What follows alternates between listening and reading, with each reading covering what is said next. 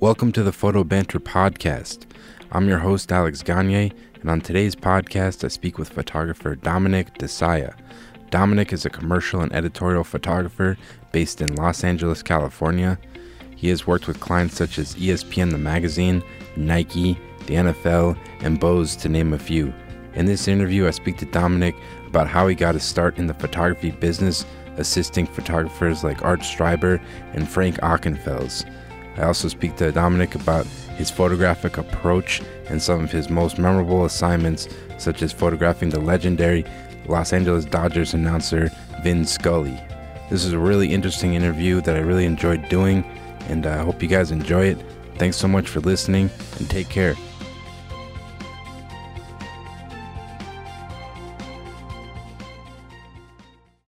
Dominic Disaia, thanks for coming on the podcast, man. I really appreciate you taking the time.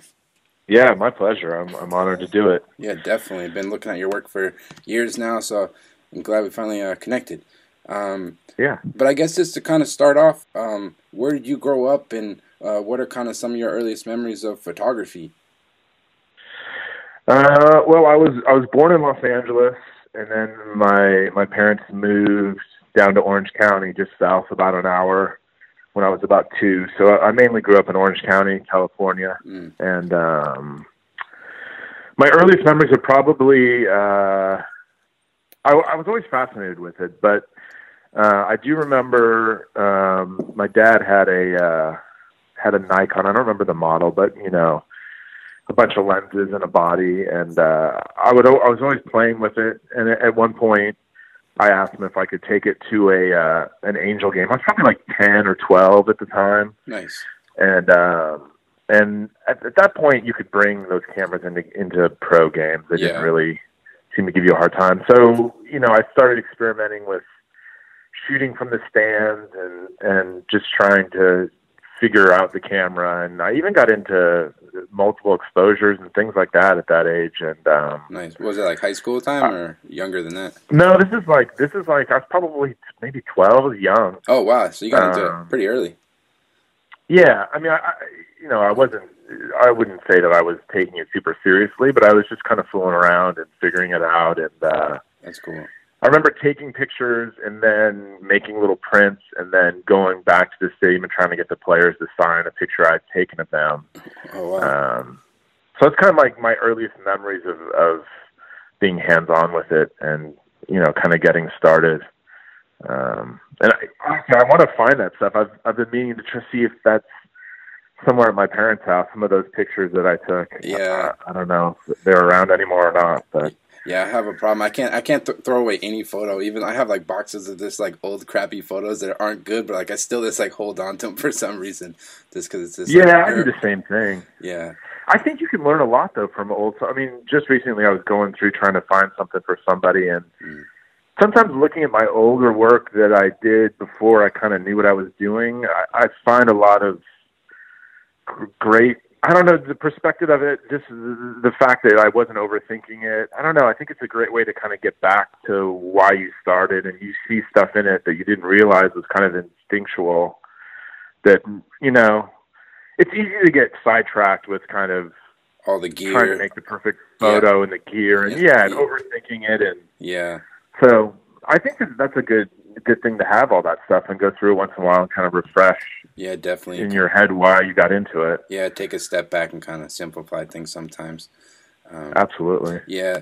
So I guess, like, were you always just kind of drawn? I know you mentioned, like, you kind of started shooting photos at the baseball games. Were you always just kind of really interested in sports when you were younger? Yeah, I played sports, and I was always into sports. And, you know, as I got older, I couldn't, you know, I knew that I wouldn't be able to do it for a living necessarily. So I was always kind of fascinated with the guys that were just head and shoulders above everybody else, even when I was still playing, like in high school. And I don't know, like, to me, athletes are sort of like real life superheroes in some ways. I'm just fascinated by them, and I think that probably comes from you know, being a kid and having those feelings, and it's just translated into me wanting to document that as an adult. Yeah, definitely. Did you have a kind of favorite sport growing up when you were playing sports? Yeah, I would say baseball. Yeah. Baseball is what I think was best at and played the most as a kid. But I played a little bit of everything, but I think baseball was definitely the sport. Yeah, definitely. That's cool. So I guess like once you kind of started taking your photography more seriously, was it kind of, did you end up going to school for photography, or did you just kind of teach yourself, or how did that kind of come about? So I took, so after college, I went to college, didn't study art at all.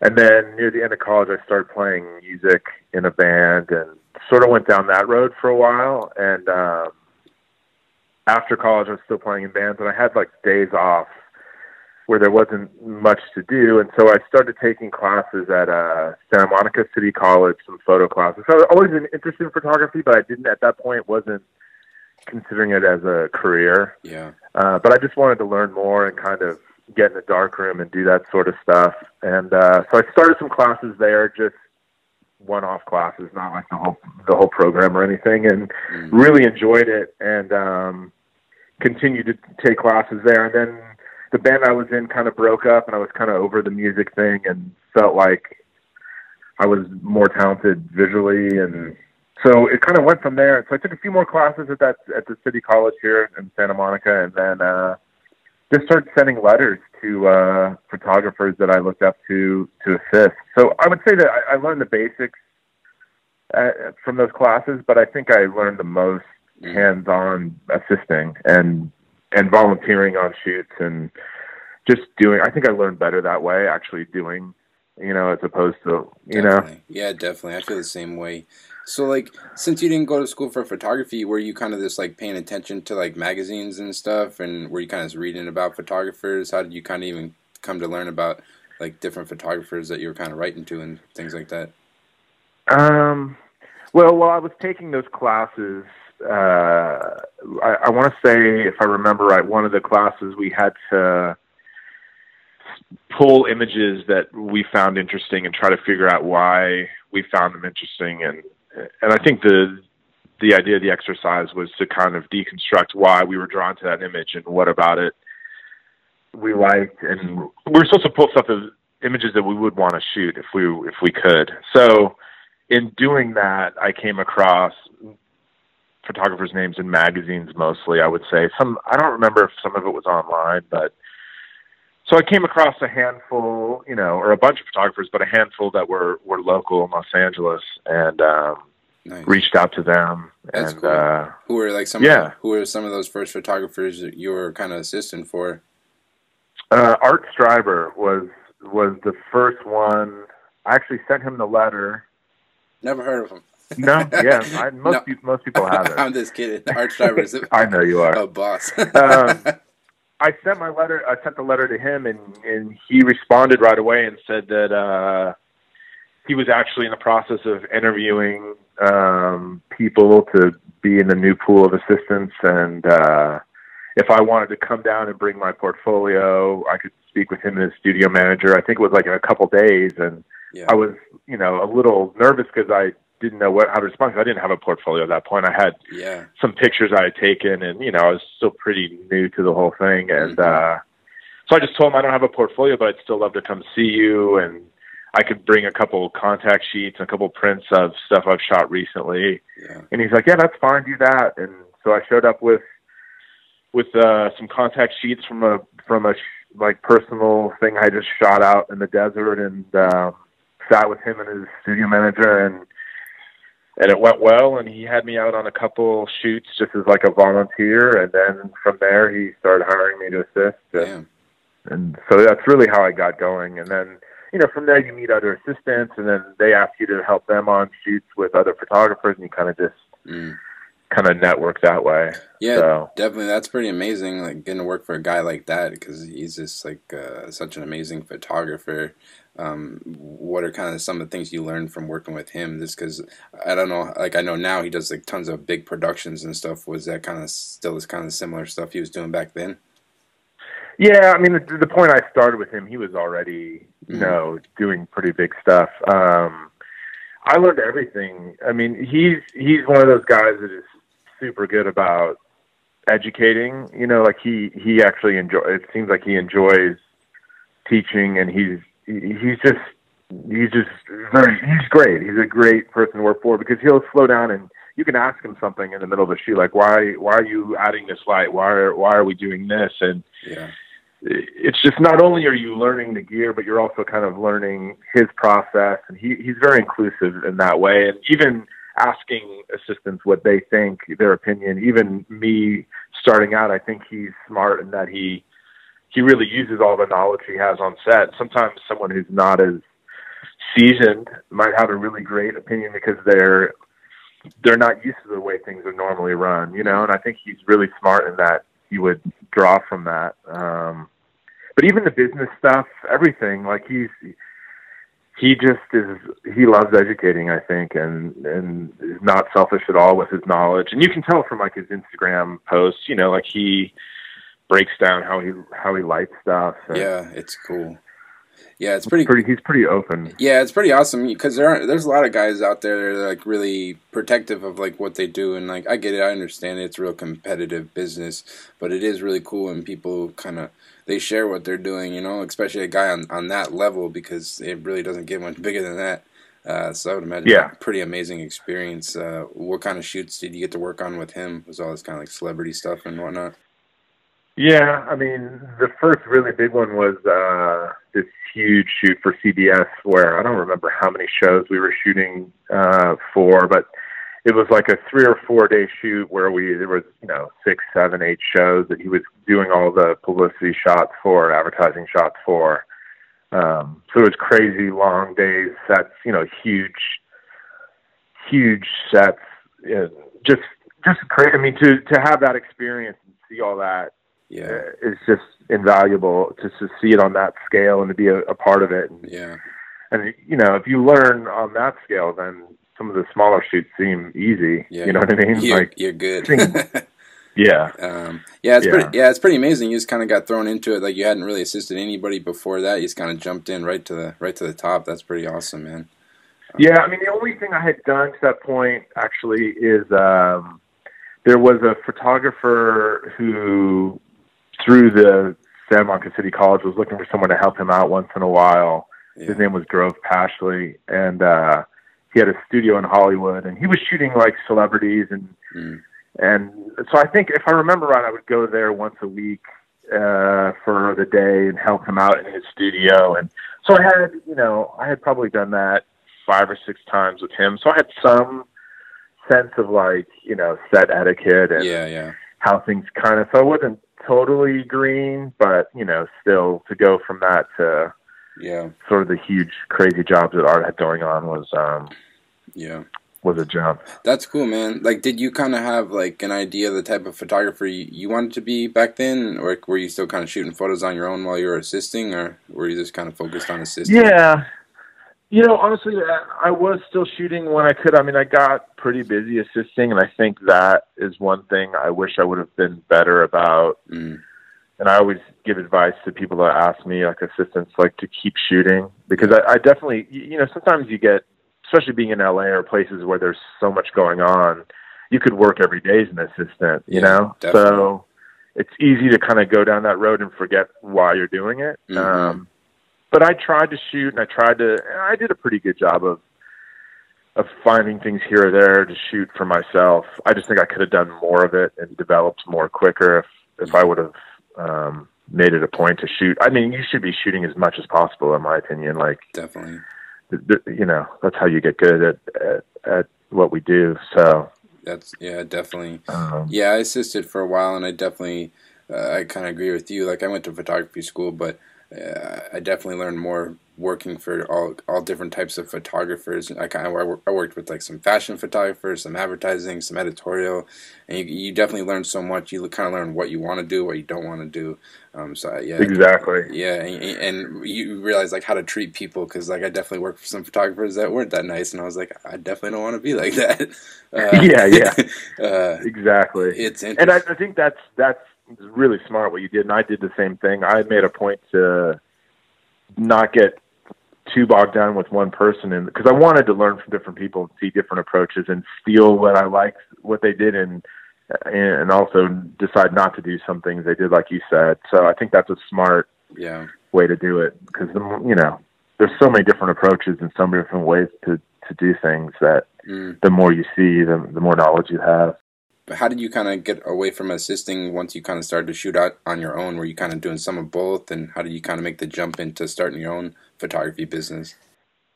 Yeah, I was kind of straddling the fence and taking like assisting jobs that paid better, or I thought that I would learn something from, and then turning down stuff that just seemed like it was, you know, whether it was like an editorial job that wasn't a lot of money there, or just something I didn't feel like was worth it, and just started shooting it and really trying to find ways in by shooting my own projects and trying to find a back door, really, you know. Yeah, like who were some of the first clients you kind of started to shoot for when you kind of branched off on your own?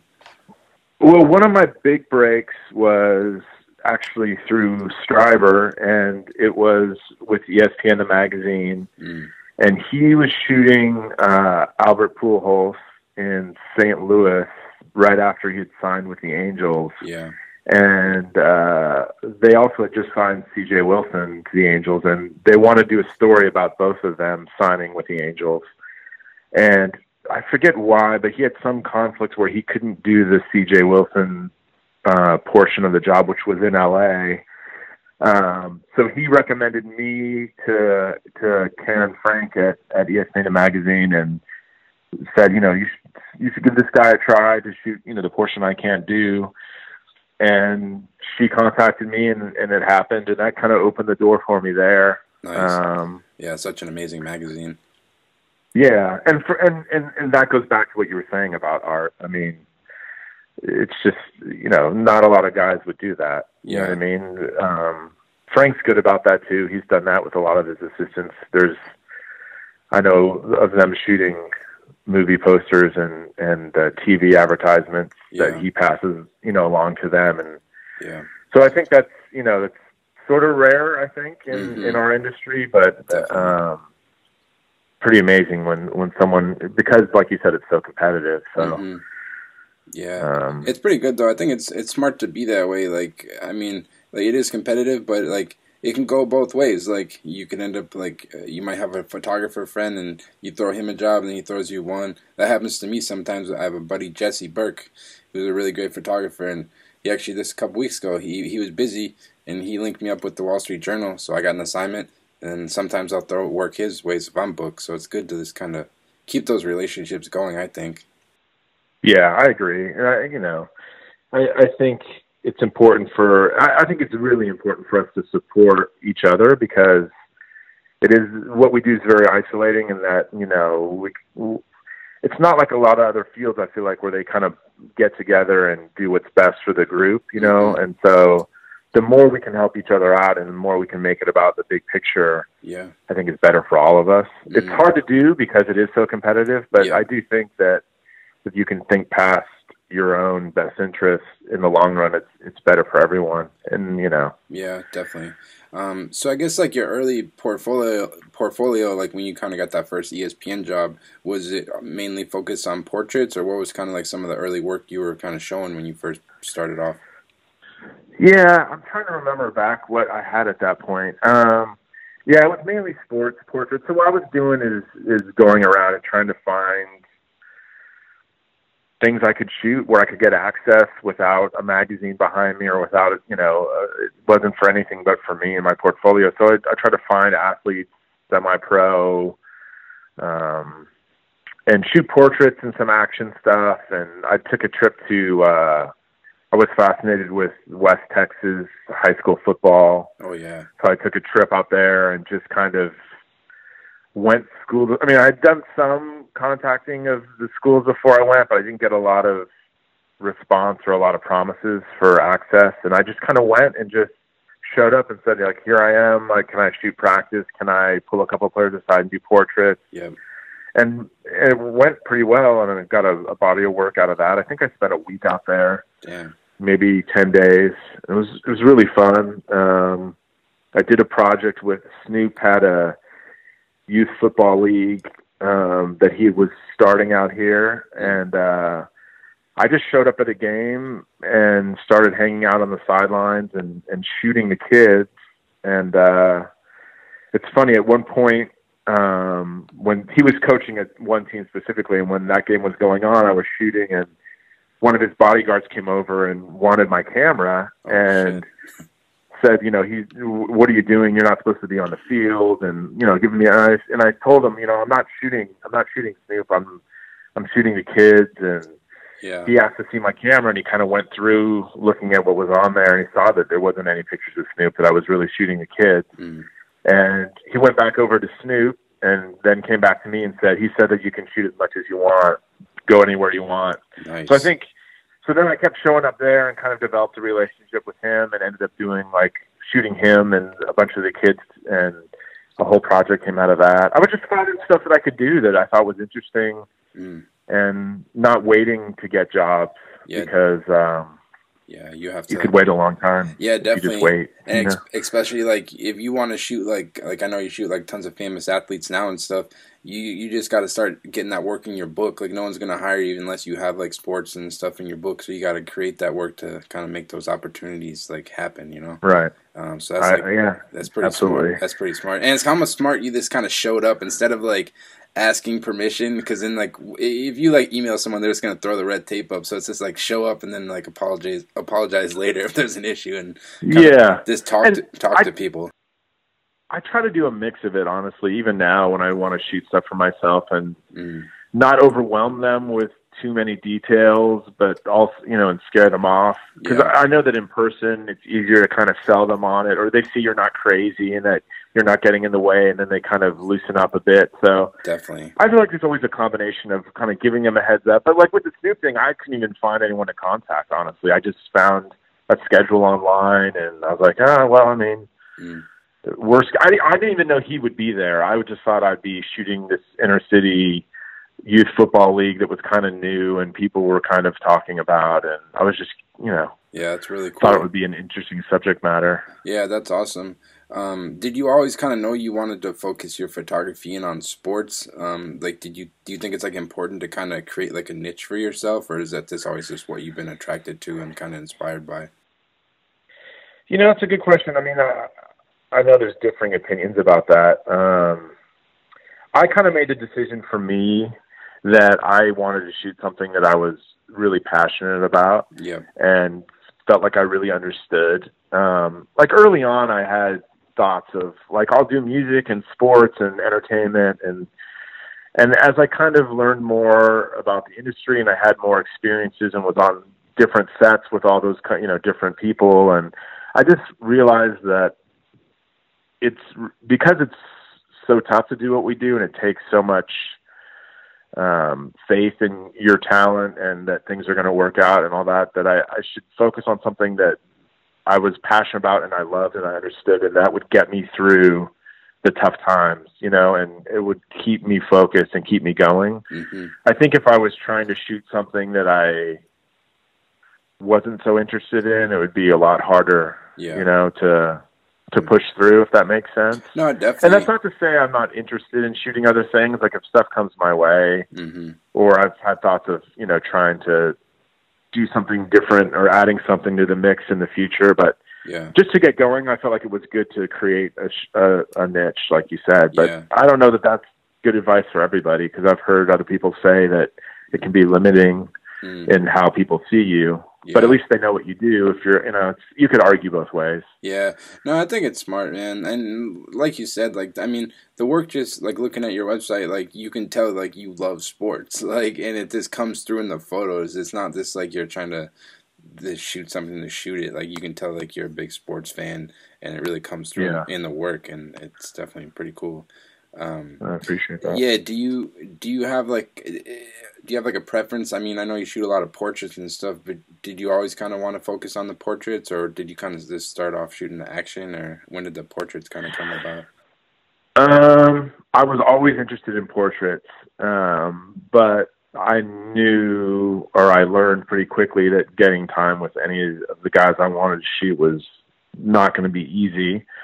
So what I tried to do, my strategy was to shoot portraits with non-celebrity athletes to build that side of my book, and then mix in action stuff that I could steal at games and things of known athletes to try to, just because I felt like having, professional athletes and especially celebrity athletes in your book, even if it's something that was shot in a game, just kind of elevates the way people think of you. Yeah, it's like a perception. People recognize it and they're like, "Oh, damn!" Like, yeah. No, that's smart. And it's silly, but it's just the way we are as humans. You're going to react to a picture of someone differently, or that's a celebrity than someone you don't. Yeah, definitely.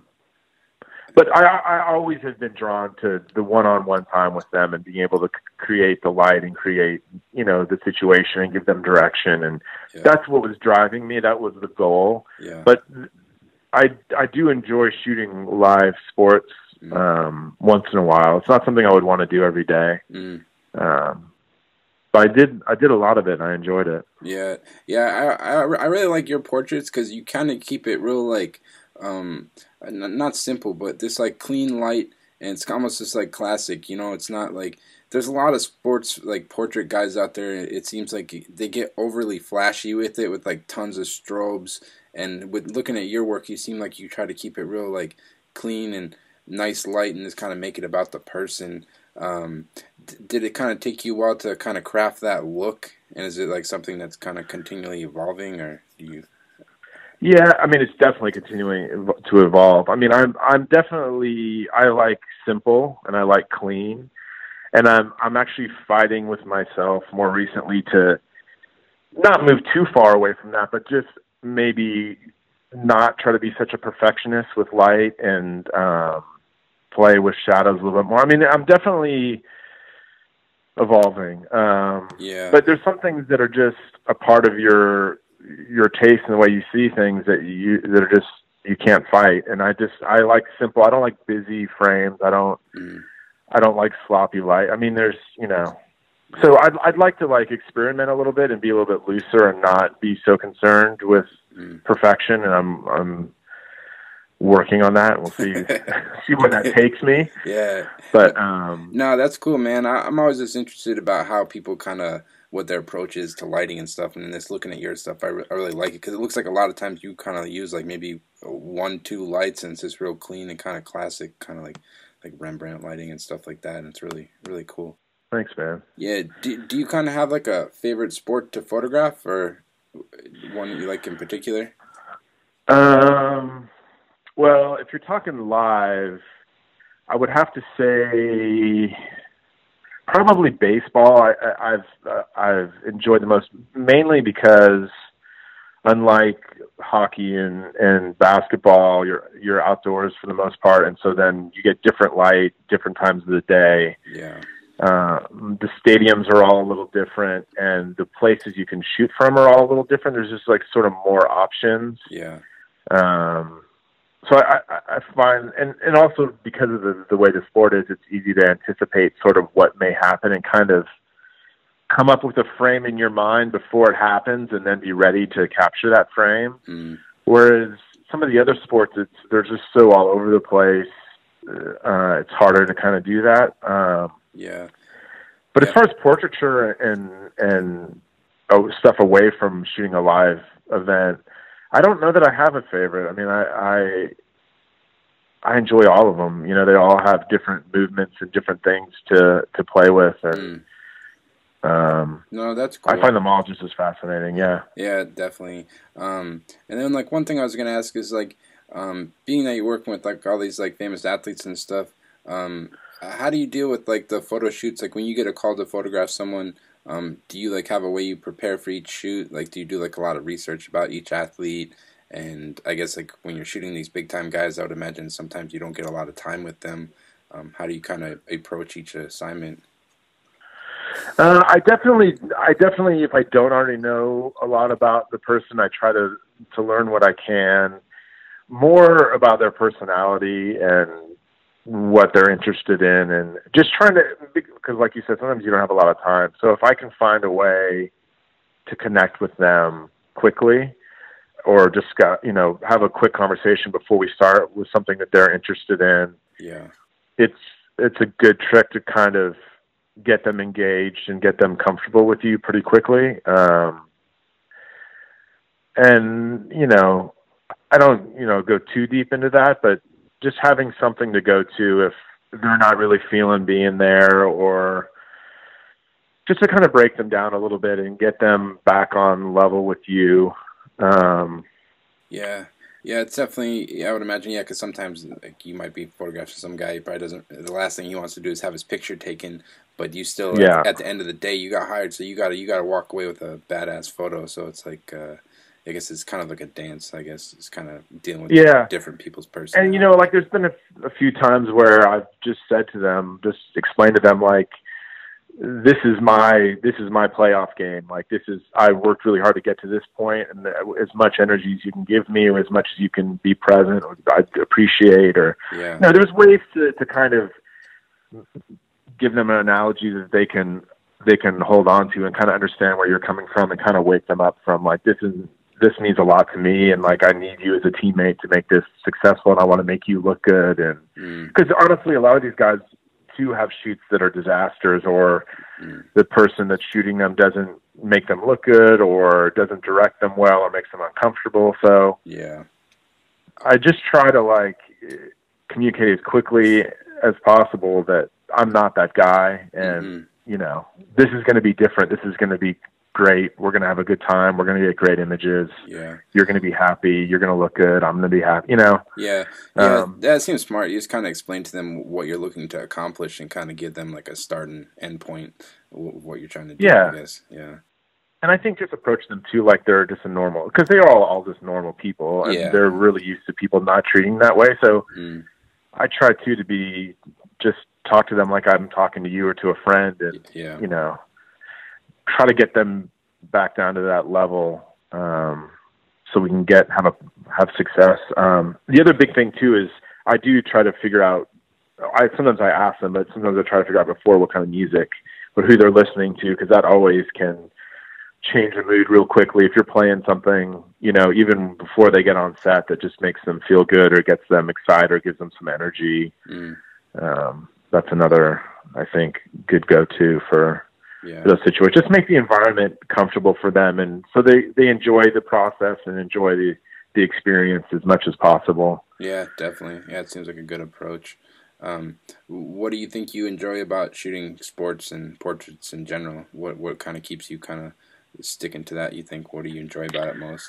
I don't know. I think it's sort of a sickness. You know what I mean? I think all of us are a little sick. Yeah. In a good way. But definitely. I don't know that I could even put it into words. There's something that, like, I'm just drawn and driven to shoot athletes and make good frames and find good light and just keep exploring. I think maybe part of it is that it's not black and white, and you can never make the perfect photo, and it's just always a challenge, and there's ups and downs and a lot of rejection, but then a lot of exciting times when you get an assignment you really wanted.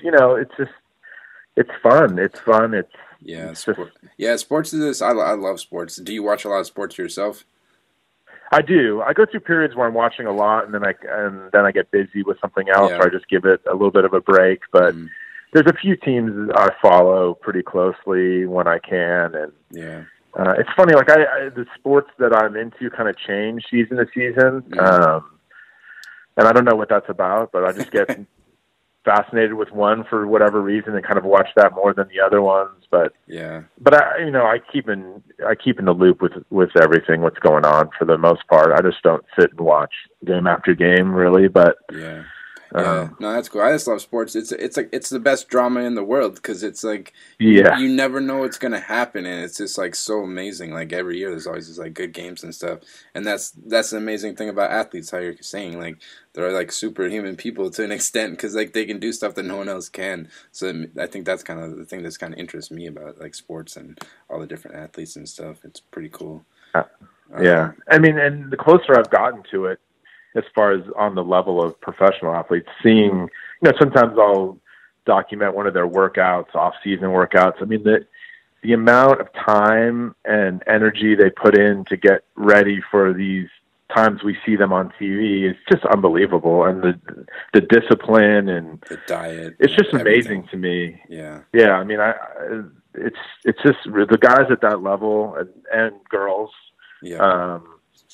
The amount of sacrifice they put in to perform at that level is it's really amazing. I don't think a lot of casual sports fans realize how much work they don't just show up and play a game and then go home. Like it's a full-time thing, and I don't know. It's pretty incredible. Yeah. I guess like one thing I was going to ask you is like looking back at like all the assignments you've done, is there like anyone in like maybe in particular that kind of sticks out as memorable? Like it was like kind of a memorable experience for you. You kind of look back and like wow, that was like pretty cool. Like in your mind.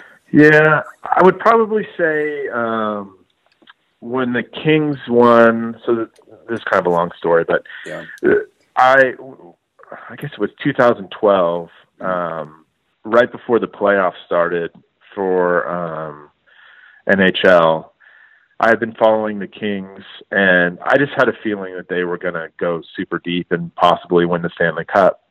And so I had this idea that I wanted to pitch a bunch of the players on, if they won, me documenting their day with the Cup, because each player gets a day with the Stanley Cup.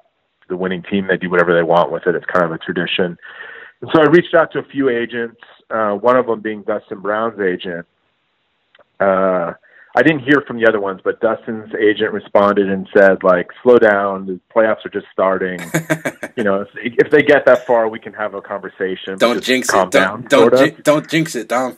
Yeah, I think he just thought I was ridiculous for reaching out that early. But I know how slowly these things move, so I felt like I had to get in front of it and be the first to pitch the idea and all the rest. Definitely.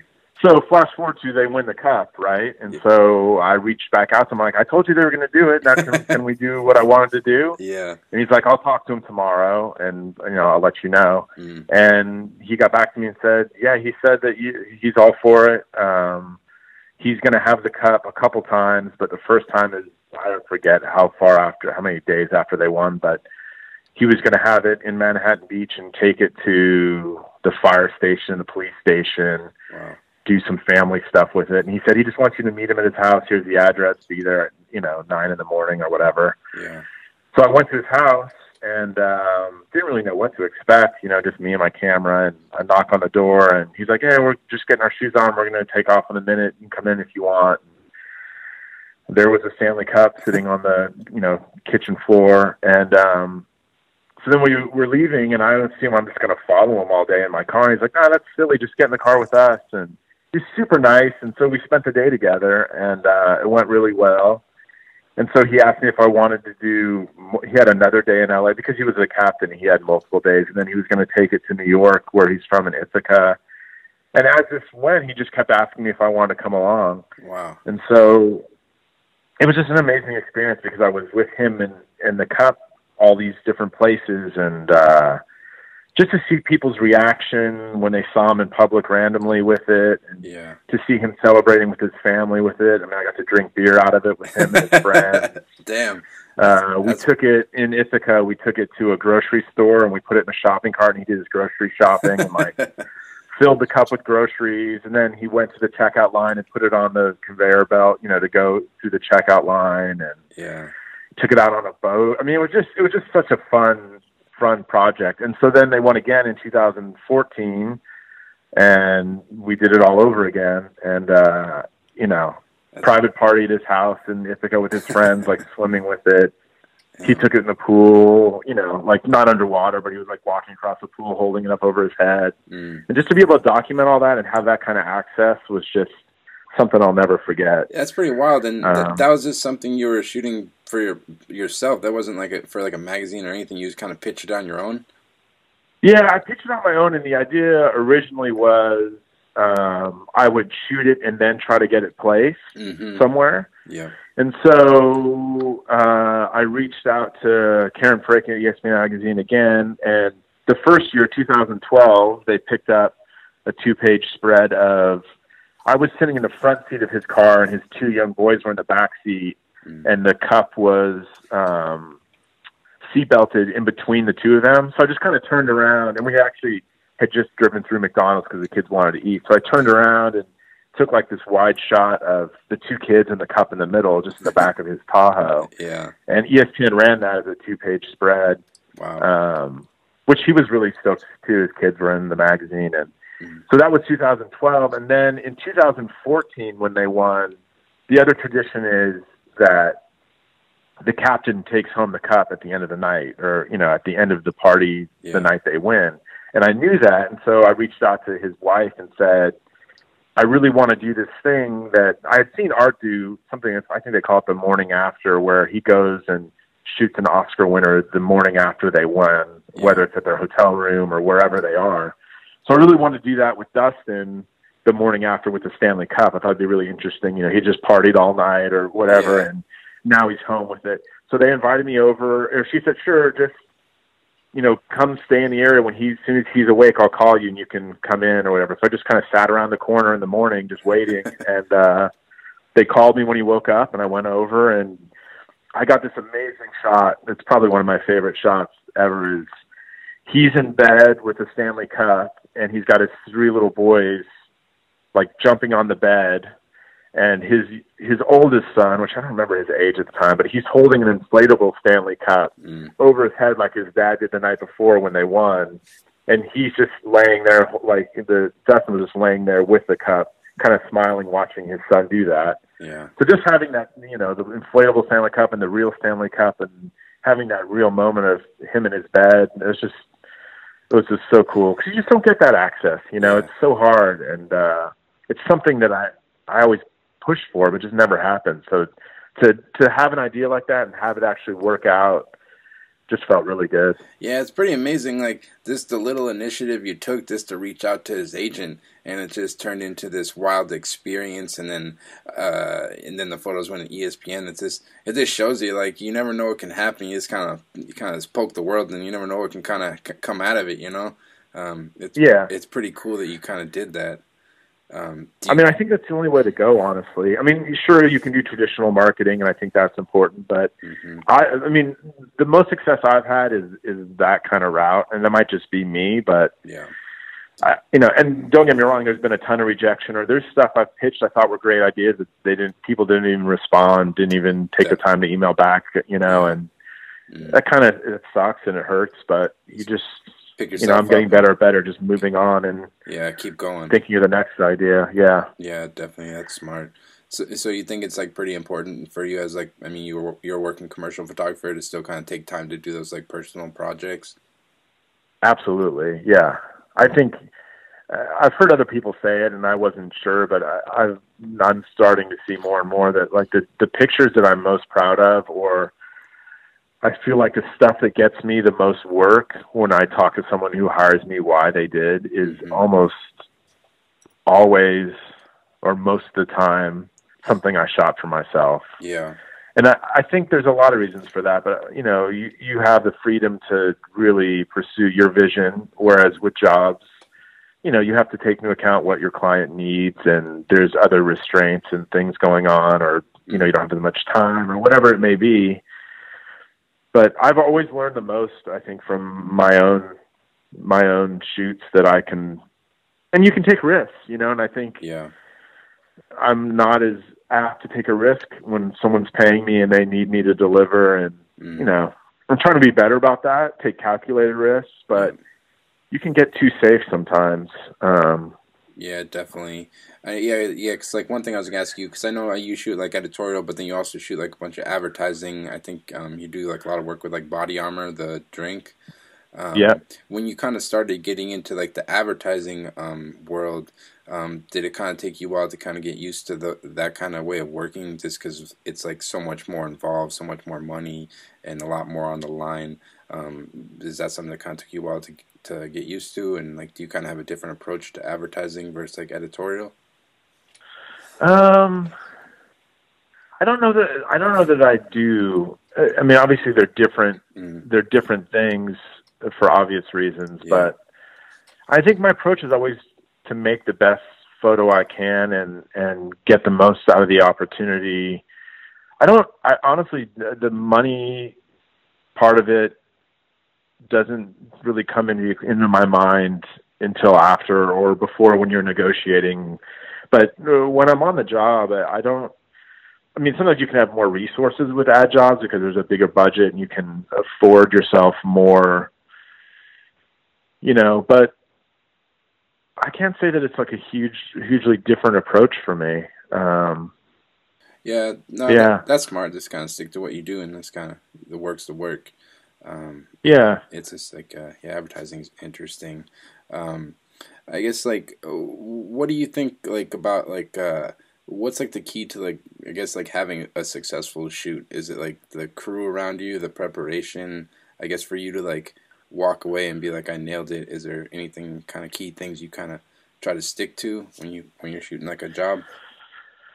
Well, I mean, it depends what your definition of success is, right? But for me personally, a successful shoot is something when I'm proud of what I created, which is not always easy to be proud. I mean, I'm super hard on myself, and sometimes I can't even look at a shoot if I can get away with it for a few weeks. Yeah. I like to not look at it right away, but that's not always an option. Sometimes you got to deliver stuff. But I mean, I think all those things you mentioned are important for successful shoot preparation. Just thinking it through, having a crew you can depend on, knowing what strengths you need from a crew. There's some jobs where you need someone who can light something on their own for you, with you giving them just a little bit of instruction because you're going to be shooting something else. Yeah. And there's not time for you to be in both places. I mean, it's just every job's a little different. So I think knowing the job, preparing as much as you can for anything that might come up within reason, and then just executing it. But there's so many components that are important. I mean, and as you know, there's always curveballs and. Yeah, I think the longer you just keep doing this, you just kind of build on it. Like you kind of learn from each job, and you kind of just get stronger and stronger as a photographer. I think because I agree. Each job is just so different. As long as you just kind of keep the train rolling, hopefully we all can. It's just like you just get better and better in time. And that's why I was saying earlier, like my advice to young assistants or anyone who wants to shoot, just keep shooting, and challenge yourself. Like I made the mistake when I was testing early on of trying to mimic what I saw Frank or Art doing, not just style wise or light wise, but on that scale. Like I felt like I needed to find 3 guys to come assist me. I needed to, make a deal to have 5 packs with some equipment house. And I think what I should have been doing is going out with just me and a camera and somebody and finding something or one assistant, but not trying to do stuff on that scale and challenge yourself, because then when you have all the resources, it's just a bonus as opposed to being a crutch, definitely. And feeling like you need that. Yeah, just stick to your vision and do what you do. Don't worry about what everyone else is doing and all the other gear and whatnot. Just kind of stick to and then it'll strengthen your skills when you are on a job and things go sideways and you have to, make do with something. You don't have everything you need. You can find a great frame. You can find a solution because you've been through that on shoots you've done for yourself where you didn't have a bunch of things. That stuff is great. All that stuff that can weigh you down too. And that's something I've learned in recent years. I was letting that stuff weigh me down. I'm trying to be better about not needing too much stuff. It's great to have it. It's important to have it on some jobs, but to be able to perform without it is just as important, I think. Yeah, definitely. Like one thing I was going to ask you, I was just kind of curious what your take would be. What do you think about like photographic trends? Like right now, I don't know about you, but like I've been noticing like so many people, like probably more like editorially, everyone's just like shooting with like colored gels and stuff like like I don't know what that is, but like, do you think it's like important to even like pay attention to like what trends are going on in photography, or do you kind of just like stick to what you like? Because that's like one thing I've been noticing recently. I'm like, why is everyone shooting with colored gels right now? Right. Well, I mean, listen, I'd like to say that I don't pay attention to what anyone else is doing and that I'm just always drawing from my own brain, but that wouldn't be true. I mean, I think for me, at least, paying attention to what other people are doing and then deciding for yourself whether you like it or not and whether you want to incorporate it or if you want to play around in that world a little bit is is how I think about it. I've seen the color gel thing, and I think some people have done it really well, and some people are just doing it because they don't do it well. They're just doing it because other people are doing it. Yeah, exactly. And if it makes sense for the image, I'm all for it. You know what I mean? Definitely. But I don't think forcing it is a good idea. But I mean, as far as running a business too, like you have to sort of know what the trends are. I don't think it's good to chase trends, but if you can see, like if I can see the way sports advertising is moving, I can make some adjustments to make myself fit into that world without doing something that I don't like. Like I don't want to shoot something that I think is ugly or I would never do, but you can make some decisions just to make yourself more appealing to what it seems like people are looking for. Yeah. I think it's a healthy balance. Yeah, definitely. Yeah, it is kind of balance, like being a commercial photographer. It's like, do you feel like you kind of need to balance like your artistic vision with still trying to like appeal your work to like clients and stuff, or how do you kind of view that? I mean, I know that I think about it, but I don't know that I don't know that it's like a driving motivation necessarily. I mean, like if I set up a test or something, I might take into account like what a client might want to see or how, we're not doing like fine art where we can just do whatever and it's just about your vision. I mean, there's definitely a component of it that's it's like it's a balance. Yeah, it needs to fit, So I consider it to some degree, but I don't think it's like a main driving force behind like decisions I make. No, that's good. And then I was looking at, I think it was like on your website or something. You also do motion work a little bit. Is that something you enjoy doing, and like have you kind of done it for a while, and like do you kind of have like a different approach to that than like your still work? I haven't done a ton of it. I've done a little bit. I'm definitely interested in it. And most of it has been directing. I like the idea of collaboration, and I like those experiences because you have a DP, you have yourself directing. Sometimes you have an art director. It's nice to have. It's just fun to collaborate with people and not feel like everything's just on you, and that you can elevate the work by including other people in the discussion of what we're trying to accomplish and what some solutions are to certain shots. And I'd like to get more into it. But I always struggle with not wanting to stray too far from the still world either. So I'm still trying to find that balance and how to kind of tackle both. Yeah, definitely. It seems like, I mean, I've been talking to a lot of photographers, and it's more specifically, I think the advertising world, it seems like it's kind of going more towards like, they want like the whole asset package where they can hire one guy to do the stills and the video. Not all the time, but it seems like that's coming more and more common. I guess, I don't know.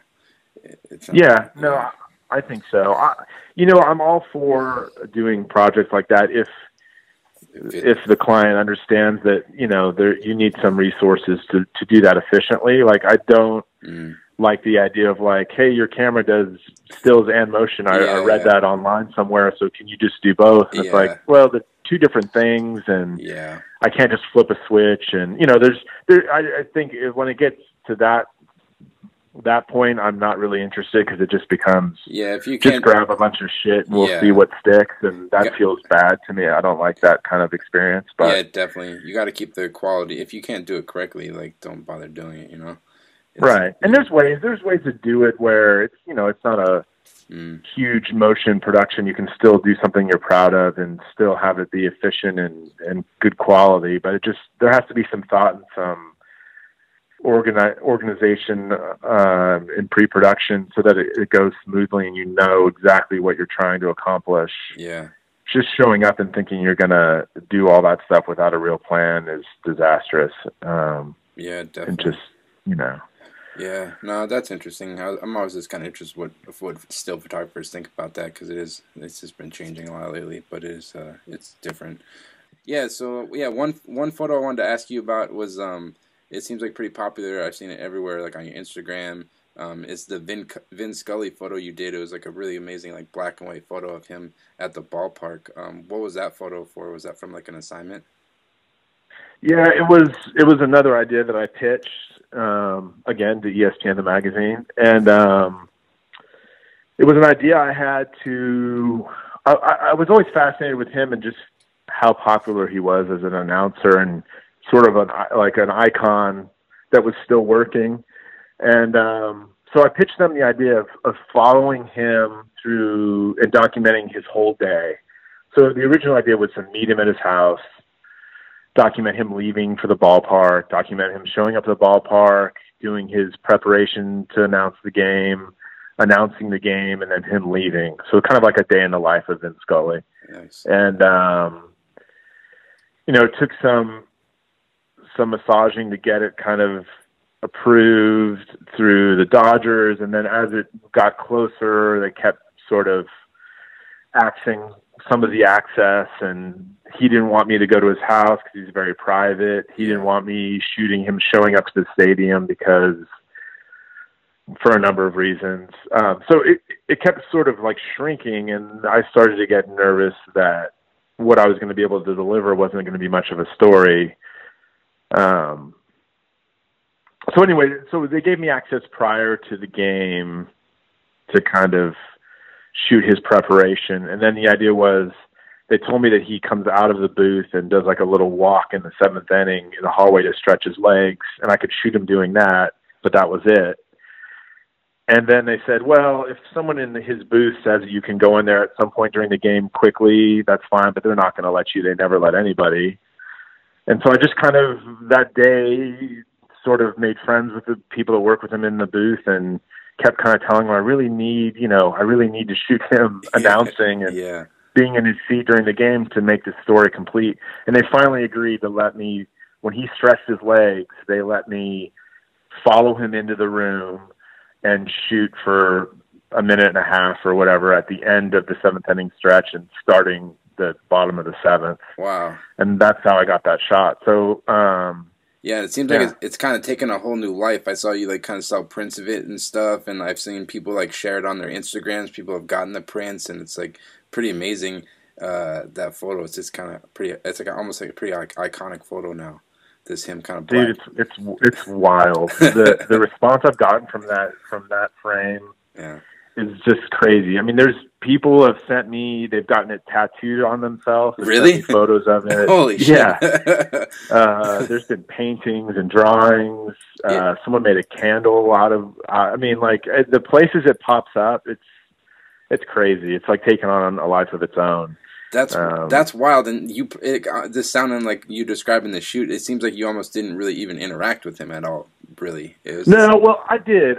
So I can go back. I was kind of giving you the quick version. So when he showed up to the stadium, they let me shoot him coming off the elevator, right? Okay. Like early in the afternoon, and then they gave me some time to shoot portraits of him where I had a seamless and some lights. Okay. And then me and him went in the booth for hours while he prepped for the game. I got to watch him go over the notes of the players that were visiting.